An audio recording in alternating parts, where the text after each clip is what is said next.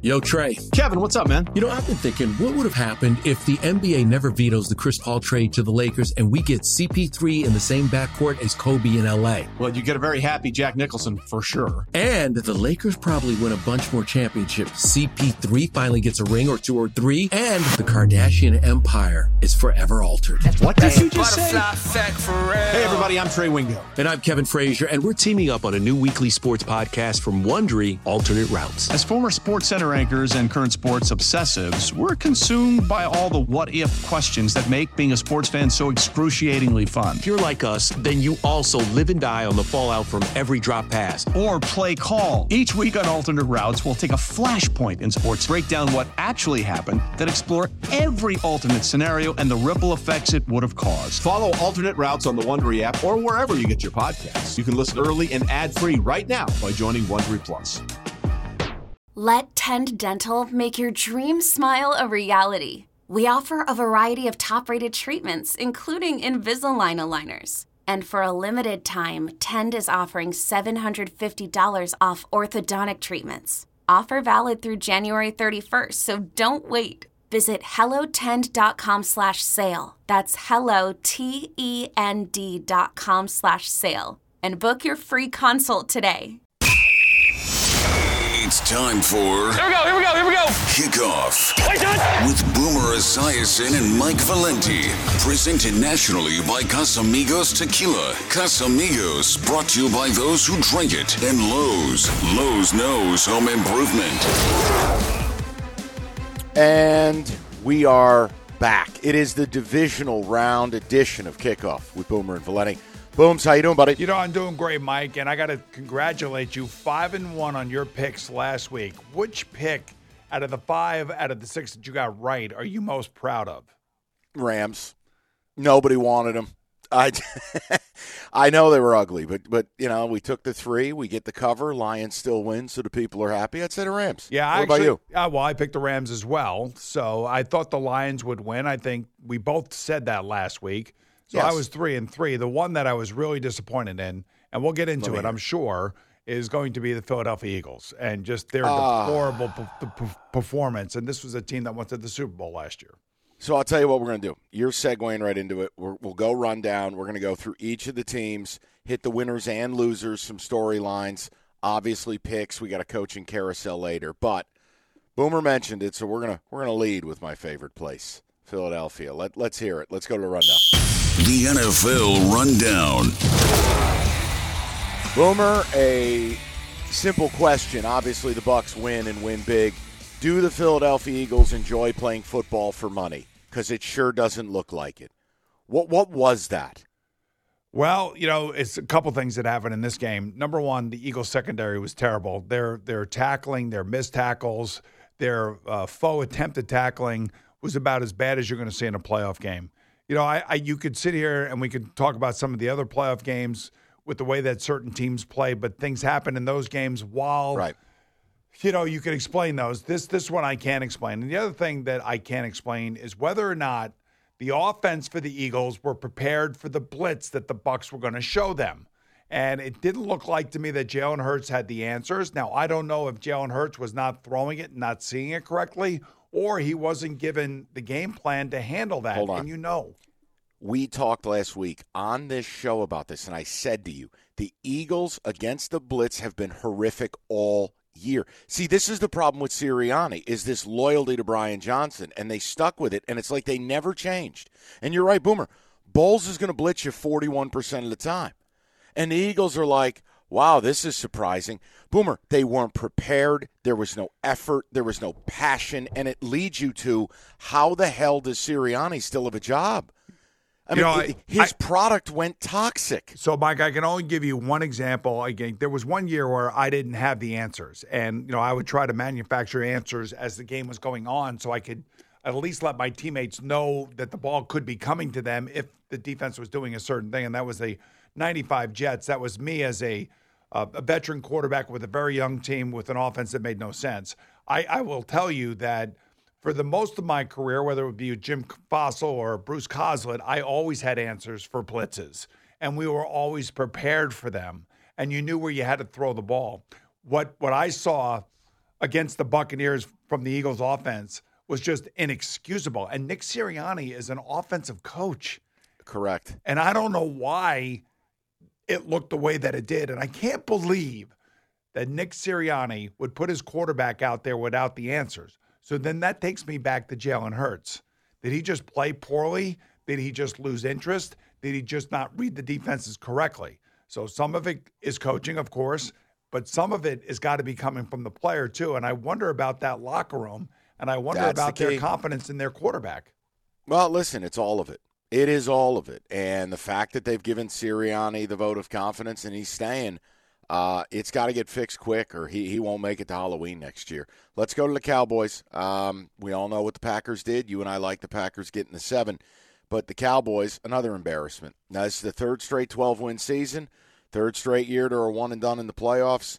I don't know how Mike McCarthy returns. I just don't. It makes no sense to me. I need you to explain it. Just help me understand it. Yeah, I know you're one of the guys that, are advocating, firing him. I'm not one of those guys. Because I appreciate how difficult it is, and I got to appreciate how difficult it must be to work for the Jones family and Jerry Jones in particular, and how impetuous and impatient he seems to be because he gives out interviews every single week, and I can't imagine being a head coach working in that environment. Maybe that's why, Jason Garrett lasted that long, because he was able to put up with that kind of stuff, and I think Mike McCarthy is one of those guys too. But listen, here's the thing. If you fire him, you are now taking away the coach that has brought the best out in your quarterback, and your quarterback was in the MVP running until week 17 this year. And that quarterback had his best year. He's in his prime. And I guarantee you that in the exit interviews with the players, they all advocated for Mike to keep his job. Here's the problem that I have now with the current set of circumstances with the Cowboys. Okay, he's going to keep his job. He's got 1 year left. He's going to be a lame duck head coach. You can't do that to him. So I got to believe that Jerry Jones is at least going to give him a 2-year extension. You cannot let him go into the last year of his contract without protection on the back end of it. No, and you're 100% right, but that's my point. I'm never extending this man. Listen, it's one thing to have all these pretty stats and do all this stuff in the regular season. Boomer, you know the drill, and we're going to talk about it with Lamar. If you don't win in the playoffs, nothing matters. So if you're Mike McCarthy, okay, great. You've taught Dak a cool saying at the line of scrimmage, and you put up some empty calories in the regular season. You can't win in the playoffs. Yeah, I know, but it's not empty calories. Those games mean something. Those players go out there, they bust their ass to get to the point where they get into the playoffs. And, he went haywire, threw a bad pick to Darnell Savage. He read it perfectly, and it kind of let the game spiral out of control. Now, on the other side, how about the problems that Dan Quinn and their defense had stopping Aaron Jones in the running game of the Packers? Now, that's what happens when you lose linebackers to injury. And we're going to be talking about San Francisco and their linebackers and what a different set of circumstances that they will present to the Packers than the Cowboy defense did for them last week. So I think they caught the Cowboys at the right time with the right amount of injuries, and Jordan Love certainly played one of the best games of his young career. Go to the Lions. Lions-Rams, it was an incredible football game, 24-23. Best environment I've seen. It was incredible. The people of Detroit, you could tell what it meant, the way it sounded. But the difference in the game, I wanted to get your take on this. One is it's the ultimate Jared Goff power stat. Jared Goff with a clean pocket in this football game was 22 of 22. When he got pressured, he was 0 for 5. The story of the game was the Rams simply could not put any form of pressure on the Lions. And the other thing was Dan Gamble, with our affectionate nickname we've got for Dan Campbell, which is the dice roll. He went for it on 4th down, didn't want to settle for the 3. It was the Laporta touchdown. McVay had to settle for field goals, played conservatively. McVay didn't go for it on the 4th and 14 late. It was a couple of those little gambles, and the 2nd down pass late. I'm not going to run it when you think I'm running it. We're going to get this 1st down, and we're going to go victory formation. It was just impressive all around. I wanted your takeaway on all 3 of those things. Well, I think the game really reflected Dan Campbell as a head coach. I think it also reflected Ben Johnson as the offensive coordinator and the trust that they do have in Jared Goff. And one thing that I loved about the way that the game ended was when Dan Campbell handed the game ball to Jared Goff in front of his teammates and really made a big deal about what had transpired between him and Sean McVay. So That was great. It was great to see that. And, love the fact that the Lions won. We both picked the Rams to cover, but we both thought the Lions would win the game. I could not believe what the atmosphere was like. And that atmosphere is real. I'm telling you, it is real. It's real. It is. It's real at Arrowhead. It's real at up at Buffalo. It's real at Gillette Stadium. It was real. It's going to be real in Baltimore. It's going to be real in San Francisco, and that's why I think this week, as we get to that game, it's a real advantage now for the Detroit Lions, and they are healthy. And the one thing that I was also glad to see was Laporta was on the field. We didn't think he was going to play. No, he got out there, and you know what? Look, I know statistically he didn't get targeted a whole bunch. I think you could tell he was limited, but you know where he was impactful, Boomer, to running game?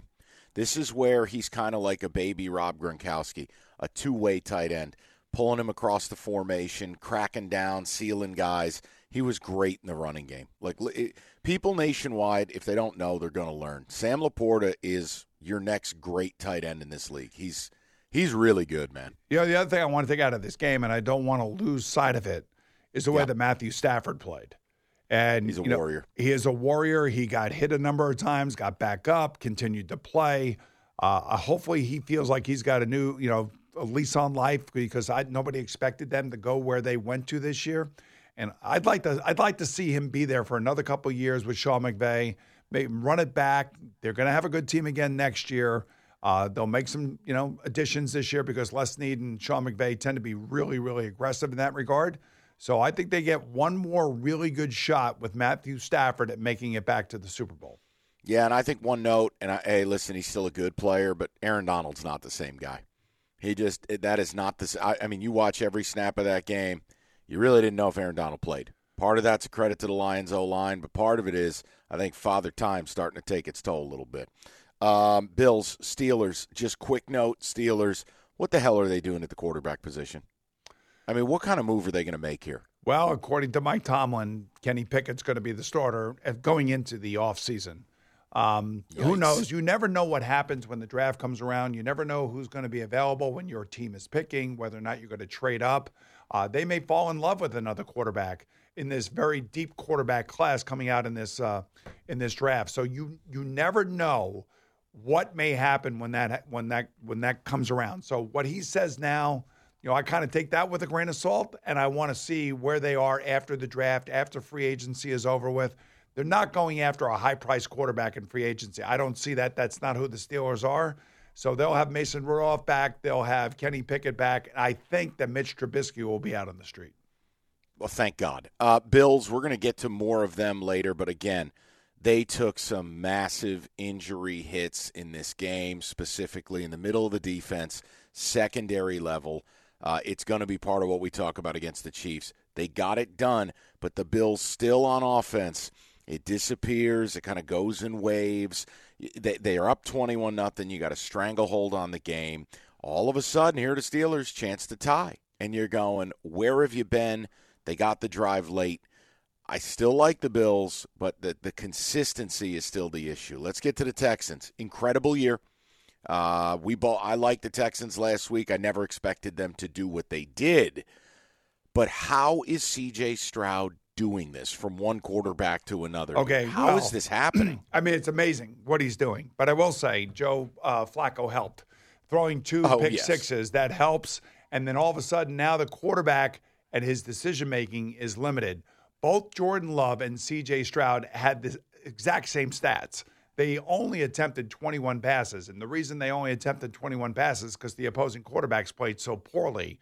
And their offense was explosive. They were accurate. They moved around a little bit, made some big plays down the field. This Nico Collins seems to be unstoppable right now. Mm-hmm. And DeMeco Ryans, we cannot discount what he is doing for the Texans defense. Bobby Slowick, offensive coordinator, great. All the poise and all the accuracy with C.J. Stroud, the toughness, the size, we all love it. But DeMeco Ryans and Bobby Slowick deserve a lot of credit for the way that the defense is playing for DeMeco and the way the offense is playing for Slowick. And this is why I think Bobby Slowick has probably got a good chance of getting the Titans job. If you hire him as the Titans head coach, you now lessen the Houston Texans moving forward, and you get this 49er Miami Dolphin offense in your own building, and you could do that with your young quarterback. Yeah, I think the two OCs that are really guys to watch are going to be Slowick and Ben Johnson, Lions OC, which I think the Commanders want badly, but we'll get to that later in the show. Let's go to the Chiefs. They get it done, but again, it had vibes of the Tampa Eagles game. Dolphins just didn't show up. Dolphins did nothing right. And I know the weather, you're talking to two guys, one is in New York, one's in Detroit. You're not going to get sympathy from us. But here's the thing. Let's have the Tua conversation for a second. Boomer, they can't I know at his height the numbers are great. But, Boomer, what are you doing with Tua long term? You can't hand him a $200 million contract. I don't think you can either, but I think you got to give him a 4-year contract extension. Probably going to be somewhere between $35 and $40 million. He's better than Daniel Jones. They overpaid for him here in New York, but that's where all these quarterbacks are going to be starting. They're going to be looking at his contract and saying, that's where I'm starting. Hey, look, they need home field advantage. Their defense was decimated with injuries. They were picking up guys off the end of the street. The one thing I do like about what Vic Fangio did do is that he blitzed a lot at Patrick Mahomes, especially in the red zone, forcing them to field goals, which kept the game close. But Tua is not a cold weather player. They need home field advantage, or they have to play in a dome if they're going to get even close to the Super Bowl next year. Yeah, no, I agree with you. And like I said, the Chiefs, Bills, that's going to be a mainstay of segment 3. Chiefs, look, they did what they needed to do. They got out of there with a win. The defense plays great. I will just tell you, and we'll get more of this later. I have a hard time believing you're just going to stop everybody all the time when you're not turning people over. They've only forced 17 turnovers on the year, but they got it done. And we're going to have a deep dive into that game. We're going to get into all these games. It's the beauty of the show as we get later in the year. Take our time a little bit. We'll spend some time on each of these games. Got a coaching carousel for you guys. Boomer's going to accurately predict every vacancy so you don't have to do any thinking. So sit tight. Let me tell you about Casamigos, the smoothest tequila on the planet. Enjoy the entire family of Casamigos tequila, the Reposado, Añejo, Blanco, Cristalino, or the Mezcal. I mean, a little tequila by the fire in the wintertime. Casamigos tequila, brought to you by those who drink it, and Casamigos tequila reminds you, as always, please celebrate responsibly.